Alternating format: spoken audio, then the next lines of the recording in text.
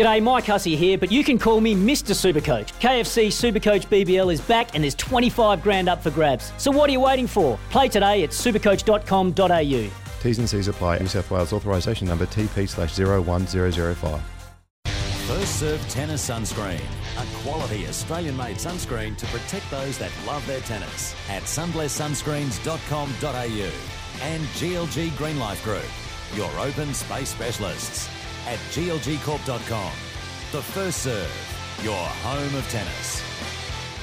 Good evening, everybody. Welcome along to The First Serve. Great to have your company on this Monday night. Brett Phillips in the chair. We do it every Monday night right across the SEN network. We talk the world of tennis. And there is plenty going on very, very far from where we are, Miami.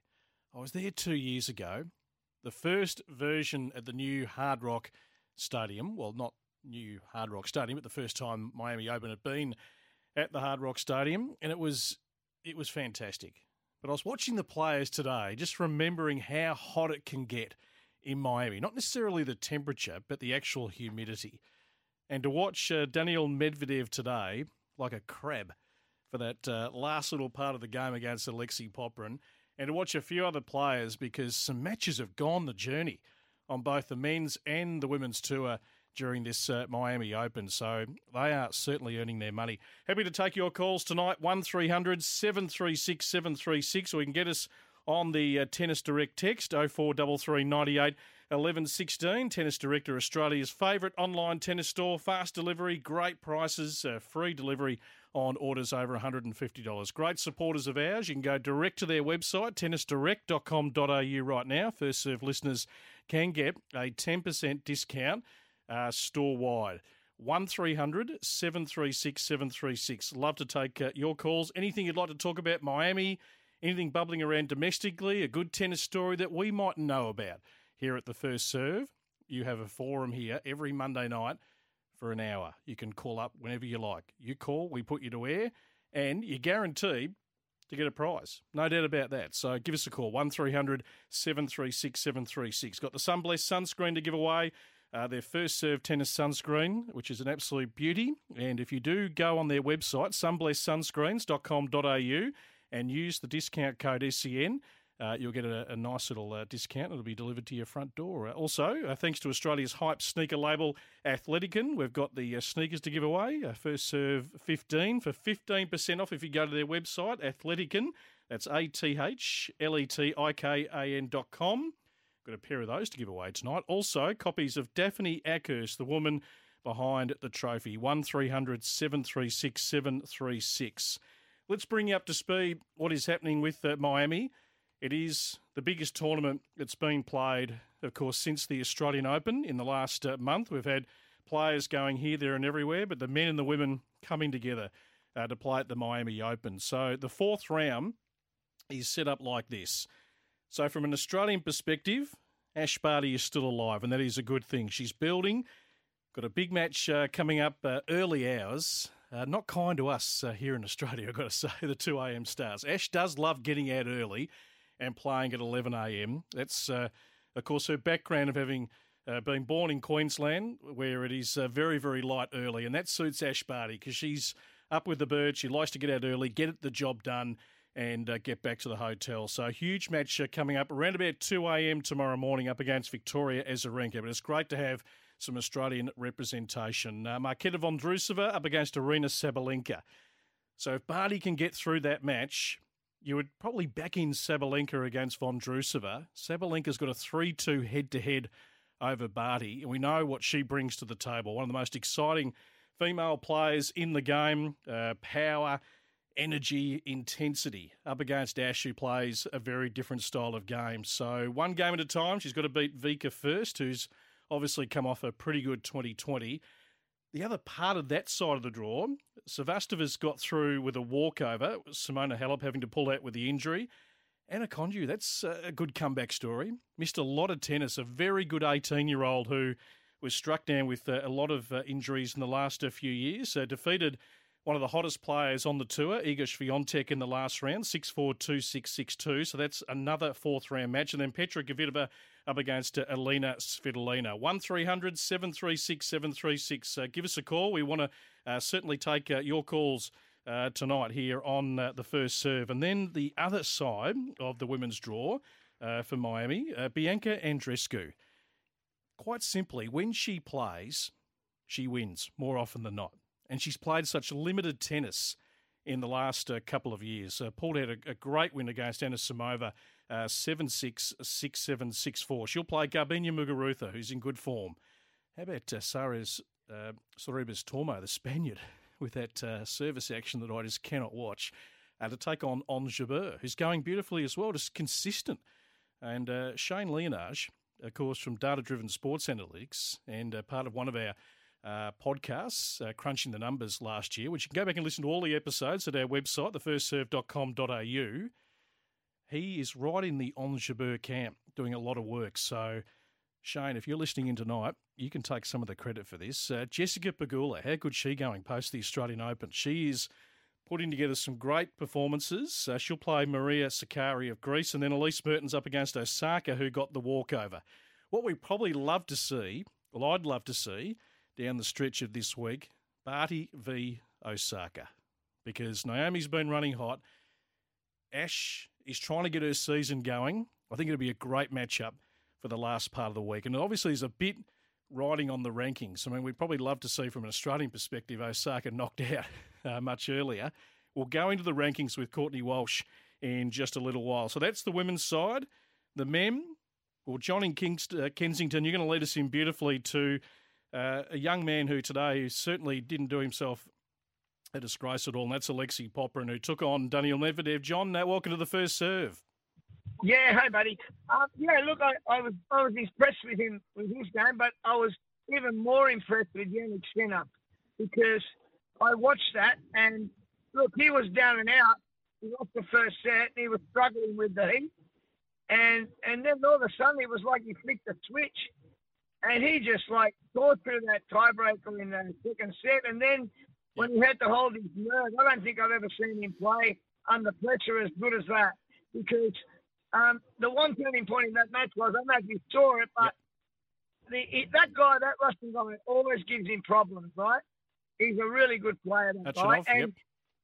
Kachanov, that's right. Now, he didn't half on his off shot, and he was about 2 meters from the back of the court, and it was on, I think it was on break corner, might have been 30 all at 5-4, and he just ran it down and got across court and got the point, and then just served it up from there. And I thought, wow, he just showed a lot of maturity in that match. There's some great young guys on the tour, John. This is a really exciting time, and they're getting a chance to shine in Miami, because there's no Nadal, there's no Djokovic, there's no team. We know Roger's not there, so we're getting a look. We know that, Medvedev's been there a little while now, and those guys just underneath Tsitsipas and co inside the top 10. But we're getting maybe a further look at the next rung, who, for a few of them on that side of the draw, could be in a semi-final. I'll run through that in just a moment. Good on you, John. I appreciate your call. I'll put you back down. We're going to give you a prize, John. We'll go deep into the prize cabinet. We've got plenty here. We'll get all your details, and we'll certainly look after you. So the men, the way the fourth round looks, Medvedev, I'll get to the Popyrin match today. So Medvedev to play Francis Tiafoe. That was the late match that finished this afternoon. Wayne Ferreira is a pretty integral part now, the two-time Australian Open semi-finalists in the Tiafoe camp. Just trying to get him to the next level. He's a huge talent. The American pulled off a really good win against Lajovic. John Isner over Felix Auger-Aliassime to play now. Bautista Agut. How good's the young guy from Finland going? Emil Rusevori. He is putting together some good tennis. I've had a good look at him in the last 3 or 4 weeks, and he won the Scandinavian battle against Mikael Ymer of Sweden. So he'll play Yannick Sinner, who John's just been pumping up. We know what he's been putting together, Sinner, over the last couple of years. So he's going to be at the business end of a lot of these tournaments. Taylor Fritz, I thought, pulled out a really good win against Cam Norrie today, up against Alexander Bublik. So he is the Kyrgios of Kazakhstan. Why is it that the bad boys, who have this love-hate relationship with tennis, they are so talented? So if they absolutely loved the game and got the absolute best out of themselves, it'd be pretty exciting at the top. Bublik can play any shot on the court. We know Kyrgios can. We know Benoit Paire can do some unbelievable things, but they have this love-hate relationship with tennis. Most of the time they hate it, but they're out there. And Bublik, today, really, I thought he was let off the hook a little by James Duckworth, who led 3-1, the Aussie, in the first set and led 3-love in the second. Unfortunately, Ducks just couldn't take his opportunities, and you give a guy like Bublik a little opening, and Ducks loves to get in, we know that. Some of his passing shots were extraordinary off both wings. He is an amazing talent to pull back 2 deficits. So Fritz to play Bublik, and then the other side, coming up in the early hours of tomorrow, Schwartzman, Manarino, Karatsev, our man, the Giant Slayer, is still there up against Sebastian Korda. Good matchup. Going to go through the father-sons. Another father-son who's about to go around this week. Marin Cilic up against Musetti. We know the Italian is certainly one we're putting an asterisk next to, inside the top 100 for the first time. I love Marton Fucsovics. This guy from Hungary is one of the toughest players on the tour to beat. Thanasi just couldn't quite get there over the weekend. Thanasi Kokkinakis losing that one in 3, but Thanasi, good to see him play 3 matches, and we hope now that he gets some real continuity. So Fucsovics to play Rublev. They've already met this season. That should be a beauty. Shapovalov up against Hurkacz. Umber up against Raonic, who was very good in dispensing of Jordan Thompson. Flying under the radar as much as he can for a guy so big. Big Milosh, but he's playing pretty solid tennis. Galland defeated Demonor. Bit disappointing for Demon to exit that early in the tournament. Up against Sonego, the Italian. Nishikori to play Tsitsipas. So there's some really good matchups still left in the Miami draw. But we might have a quick listen to Ash Barty, because she has spoken leading into this match tomorrow morning with Victoria Azarenka, but reflecting on her win against Yelena Ostapenko on the weekend and the year ahead as the Aussies are on the road. Today felt like it was a lot sharper, and I felt like I was really switched on and ready to go from the very first point. And I give myself another opportunity to try and do that again in another match in a couple of days' time. And I think that's probably the most pleasing thing, is that each day we continue to learn, each day we continue to grow and continue to try and develop our game and learn from our mistakes, learn from all experiences that we have. And you were first on, grandstand today. Do you have a preference as a professional, to be early on and off, or to, play later in the afternoon or even at night?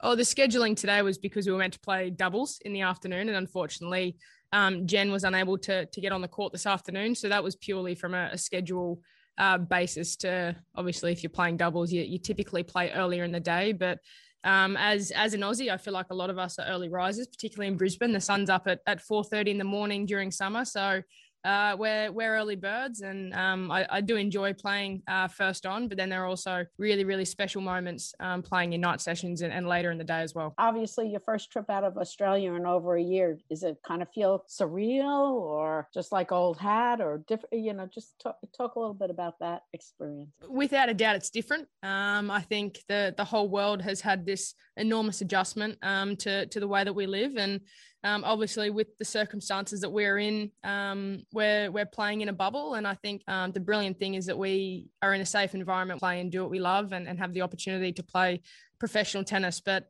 traveling was certainly bizarre. Without a doubt, the airports, I'd never seen quite like that before. But all in all, we feel like we're very comfortable with the fact that the tour has created a safe environment for us to play. And I think ultimately that's why we decided to come out and play again, and we're enjoying every minute. And just talk a little bit about the match today. Outside of the 2-love that she had in the second set, you seem to use the court well and expand it to your strengths also. Kind of kept her a little unnerved. Yeah, that was the goal today, was to try and bring the tennis back to my kind of rhythm as often as possible and as quickly as possible in points. And she obviously has the ability to take that away from you quite quickly, particularly off serve and first shot and off her return. So it was about being patient at times and making sure that we tried our best to neutralise and then bring the game back in our favour. Before leaving Australia and during the season over here, you and Thais were talking about setting up bases overseas because you're going to be away for so long. What did you finally conclude with as far as bases are concerned, and how often are you going to go to wherever they might be? It's at the moment still quite difficult to plan more than a week or two ahead. So at the moment, obviously, we're excited to be playing here in Miami and then into Charleston. And we know that there's only a small little window between Charleston and Stuttgart. So I think that's quite an easy one. And I think the season will feel like, touch wood, that everything stays safe for us to play and we're able to play in all of the scheduled tournaments that we've seen so far. But it should roll on quite nicely. And we're hopefully playing deep in tournaments and really busy playing matches. How long are you going to stay away? Is it going to be a case of maybe coming back home after Wimbledon or staying right through to the end of the US Open? And when you left Brisbane, were there tears and all that at the airport with the children and your parents and the family? Tyes and I ultimately prepared to stay away for the season. Obviously, with the quarantine laws that are in Australia, we do our 2 weeks quarantine in a hotel, and there's actually not a lot of space in the season to be able to do that, just to get home for the 2 weeks. So at this stage, we're planning to be away till after US Open and potentially right to the end of the season. And without a doubt, it was something that was new to me, new to try and wrap my head around and comprehend that we're going to be away for such an extended period. And of course, there were tears the days leading up. There were tears when I did finally leave, and then when we left, and then we're delayed and had to leave again. Like it was all kind of happening. And but I'm certainly happy to be here now. We're in the rhythm of playing, and I think being back out on court and competing is bringing a smile to my face. Played Vika, I think most recently at Fed Cup a couple of years ago, so it was still a while ago now. And I know she had an exceptional year last year, and she's a great friend of mine, a brilliant player, and someone who I respect and I look up to a lot for the way she's handled herself throughout her career. And just as a follow up, you were talking about your schedule. A lot of players this year decided to take less events and make more time off, because sometimes it can be like mentally taxing to be stuck in a bubble environment. Are you towards looking like that, or is it going to be like you're going to be playing like almost every like event that's possible? There may be a few events added this year. Without a doubt, it's important to make sure that you're fit and firing and healthy, and that's your mental health as well. And knowing that weeks on the road can take its toll, but we'll do everything we can to be fresh and ready for all the tournaments that we do play. It's all exciting. My next match will be extremely tough. I'm looking forward to getting another chance to play out here. It's a brilliant event. I think for me, it's one of the most special weeks in my career from 2019. Obviously, the first time I broke into the top 10 and one of the biggest title of my career at that stage. And I think it's a week that I look back on and it brings a smile to my face. We have so many incredible memories from that week. And I think every time you come back to a place where you've had special memories or good results and good weeks, it's always exciting to be back. So it's nice to be back this week and playing some good tennis. Indeed it is. Ash Barty, some really good insights, and the fact now she's pretty much going to be on the road for the entire year. It just makes no sense. There aren't really any windows to come back to Australia. So she may add on some events that she normally wouldn't have played in normal circumstances. So we'll wait and see for Ash. But first things first, Victoria Azarenka tomorrow morning. We need to get a break in here on the First Serve. 1300 736 736 if you want to give us a call. We'll take some calls straight out of the break. 0433 98 11 16. We'll wrap up the Aussies. A lot of other talking points as well. The First Serve, your home of tennis. First Serve Tennis Sunscreen. A quality Australian-made sunscreen to protect those that love their tennis at sunblesssunscreens.com.au and GLG Green Life Group, your open space specialists, providing landscape, horticultural and environmental services throughout Australia at glgcorp.com. The First Serve, your home of tennis. Indeed it is. Brett Phillips with you on a Monday night. We're always talking the world of tennis right throughout the year. This is the one sport that never stops. And, of course, you can keep an eye on our website daily, thefirstserve.com.au, all our socials. There are tournaments going left, right and centre, and hopefully we're keeping you right up to date anytime you log on. A little shout out for Hume Tennis and Community Centre. They're one of Australia's premier tournament and training venues, just 15 minutes from Melbourne Airport. 16 ITF-sized courts and accommodation available.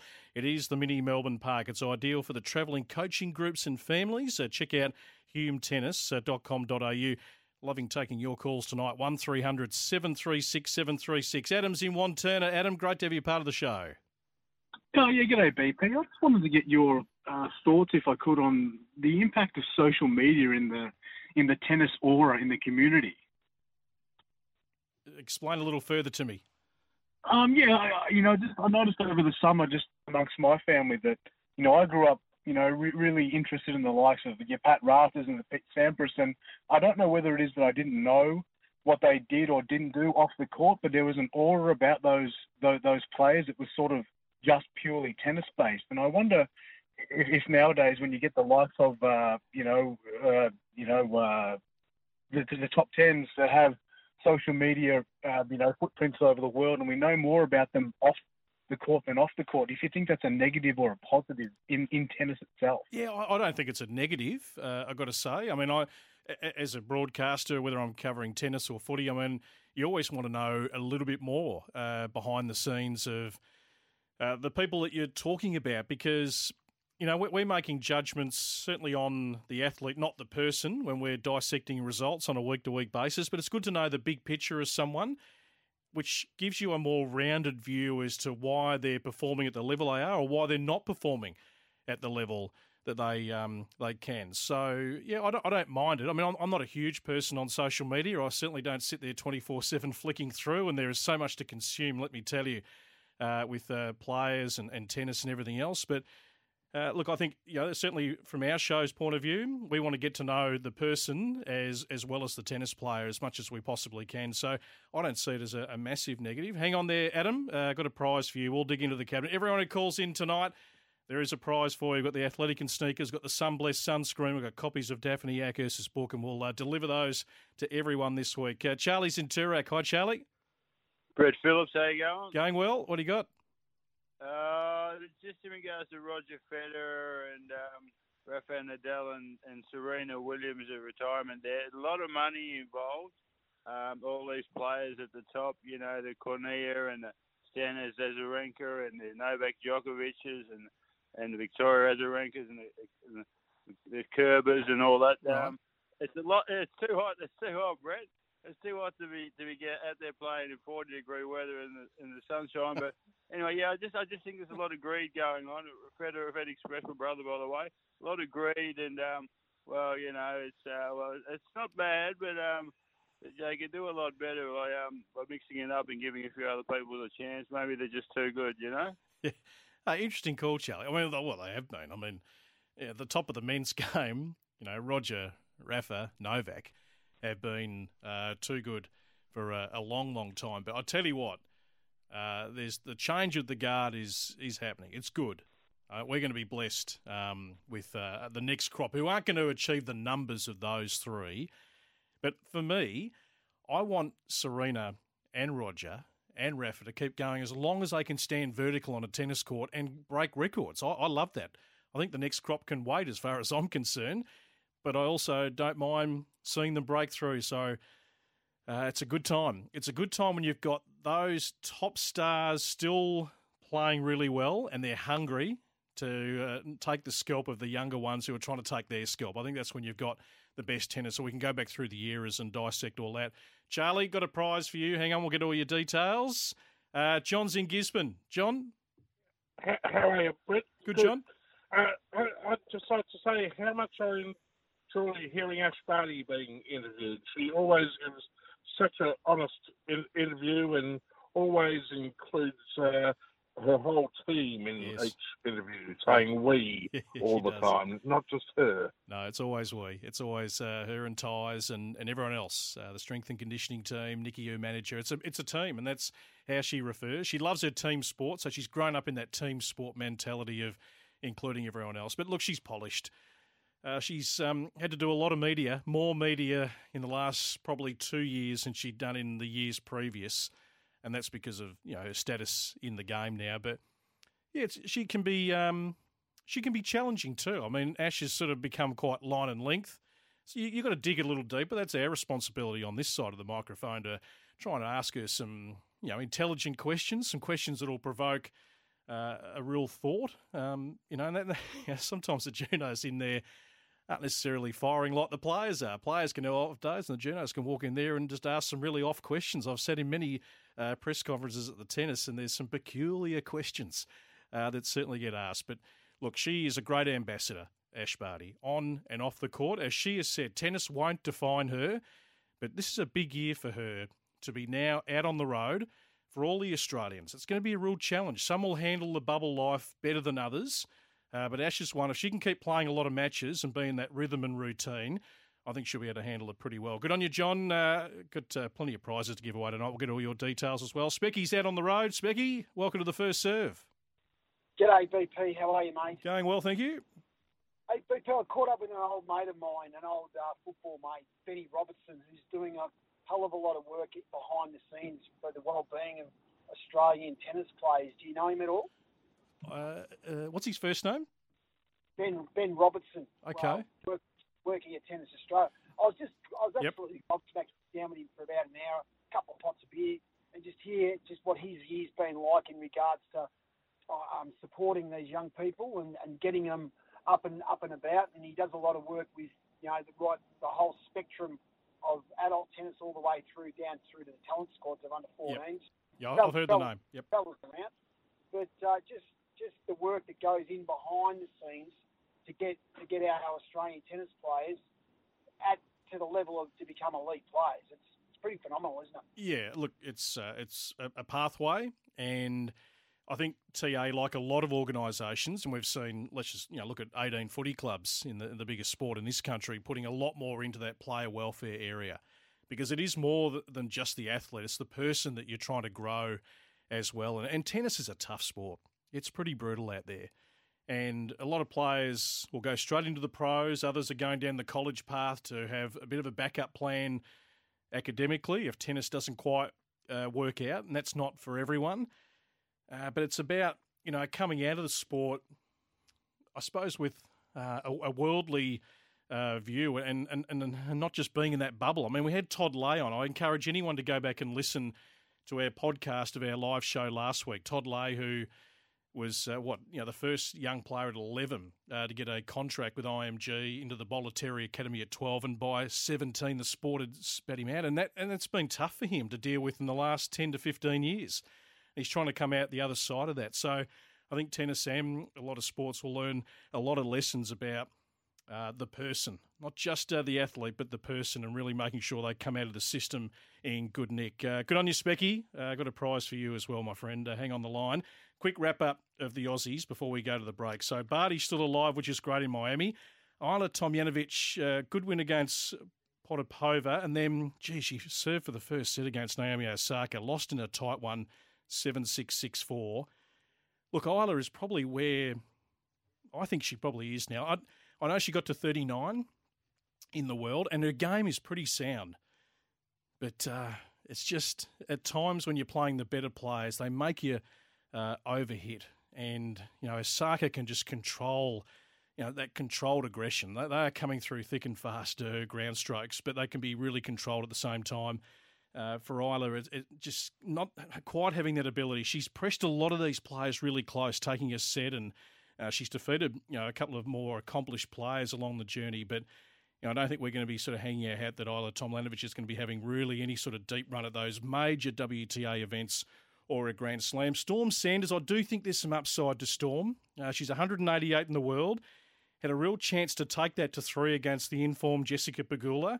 We love the lefty, so we just want to see her play a full year on the tour, Storm, and hopefully by year's end she can be really knocking on the door of the top 100. Quick wrap-up of the men. Demon Ori, be disappointed with that, losing in 3. Highly competitive. He's got to get his season going. He's there at 23 in the world. The toughest jump now is to try and get inside that top 20. The calibre of player in front of him, it's enormous. So he'll go to the clay now and try and build some momentum. Tomo, disappointing loss to Raonic. Had a good win against Elbonis in the first round. Had the neck injury, so trying to build into the year at 61. Can he get out of that 50, 60, 40 region? Not quite sure. I love his competitiveness. I love the fact that he makes life pretty difficult for his opponents, but he just doesn't quite have that weapon that may take him to the next level. Poprin's got huge upside. Today, against Medvedev, we go back to the Australian Open when they last played, and Daniil basically blew him off the court. So the development in 18 months of Alexei Poprin, and we'll hear a little bit of him after the next break. He's well managed. He's got a good coaching team around him. His mum's there as that family link, just to have some sort of normality, if you like, in the tennis bubble. Big serve, big forehand, directs the ball around the court really well.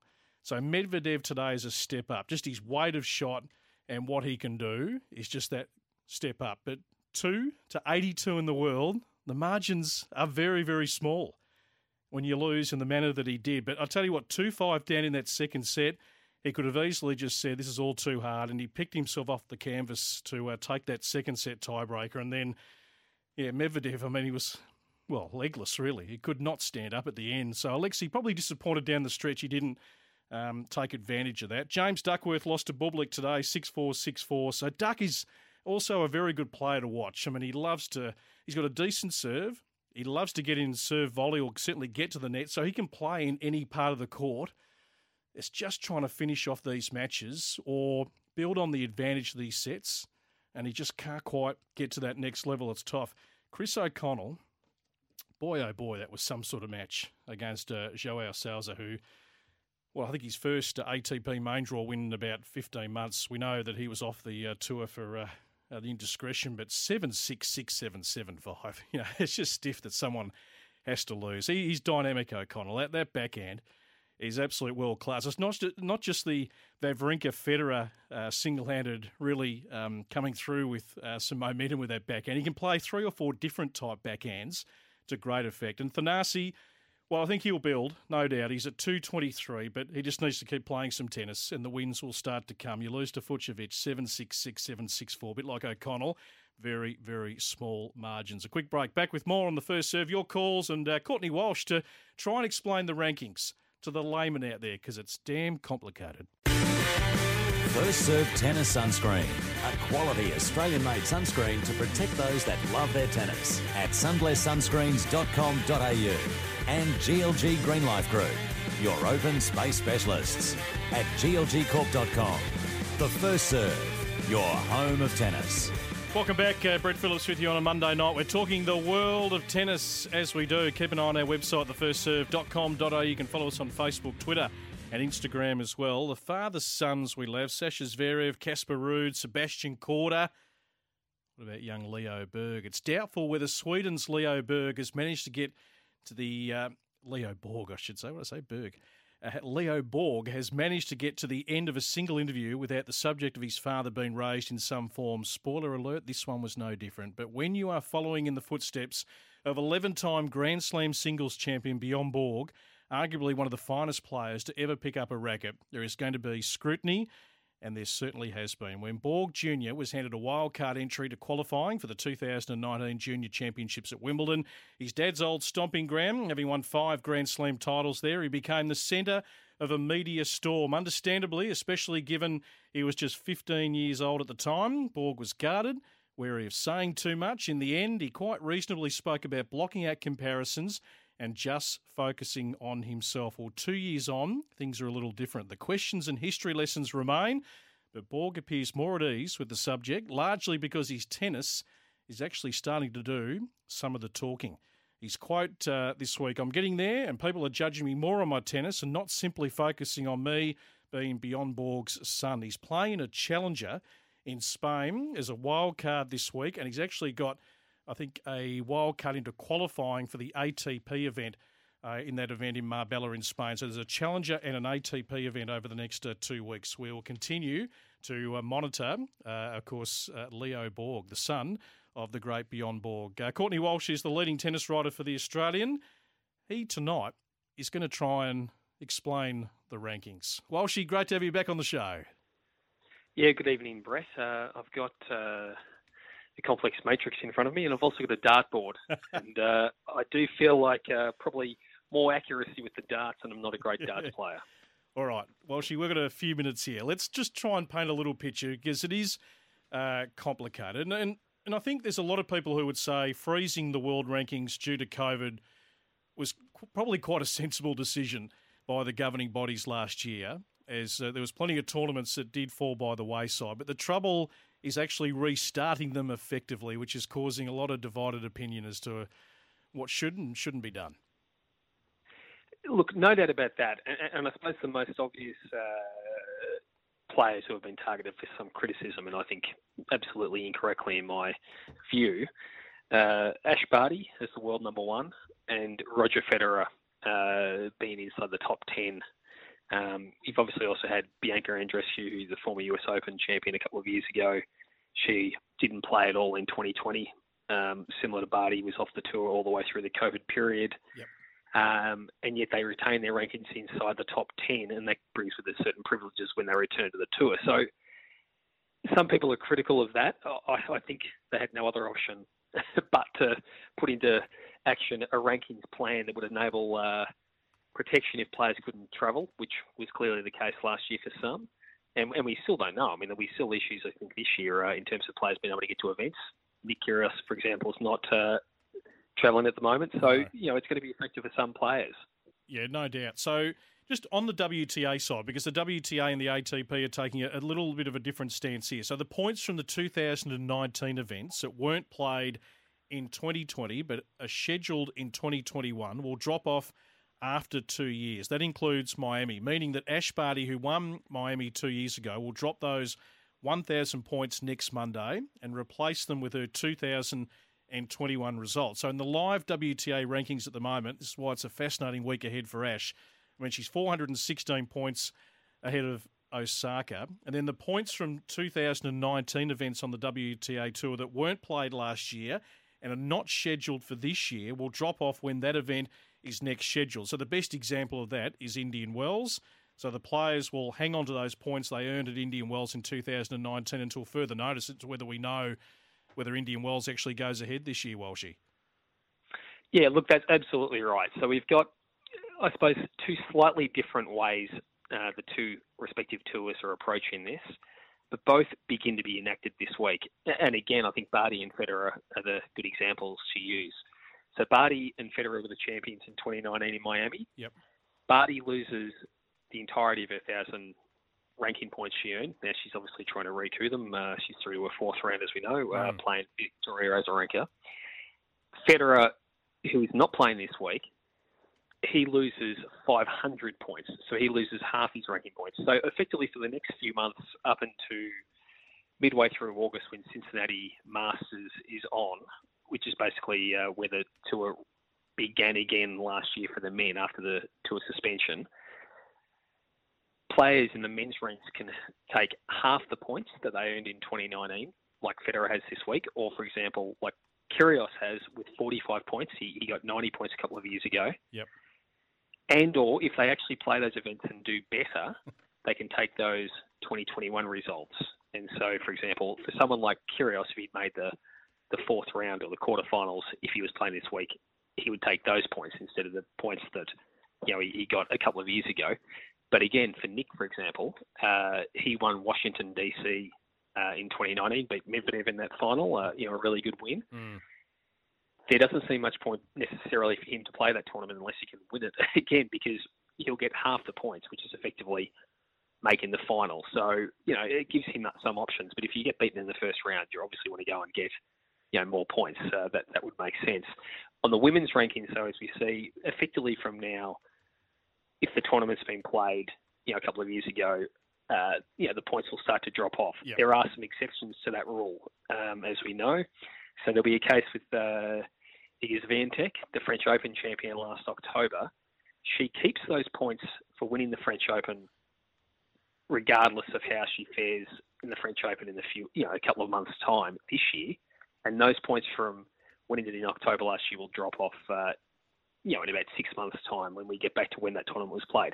So certainly there can be some confusion, but good rule of thumb, I think, is if the tournament was played in 2019, yes, but not in 2020, in the women's that the points are going to start dropping off completely, and in the men's, they're going to half of them are going to drop off from now on. So that gives you a sort of a rule of thumb. And then by about Cincinnati in the men's rankings, will just about be back to the full cycle. The women's rankings will take a bit longer to get back to the full, regular cycle. That's almost another year away, but that's the way that will play out. So hopefully, hopefully the world remains fairly stable over the coming months, and we have some normality. That rankings, should slowly right themselves as we get, right into the rhythm of the tours this year.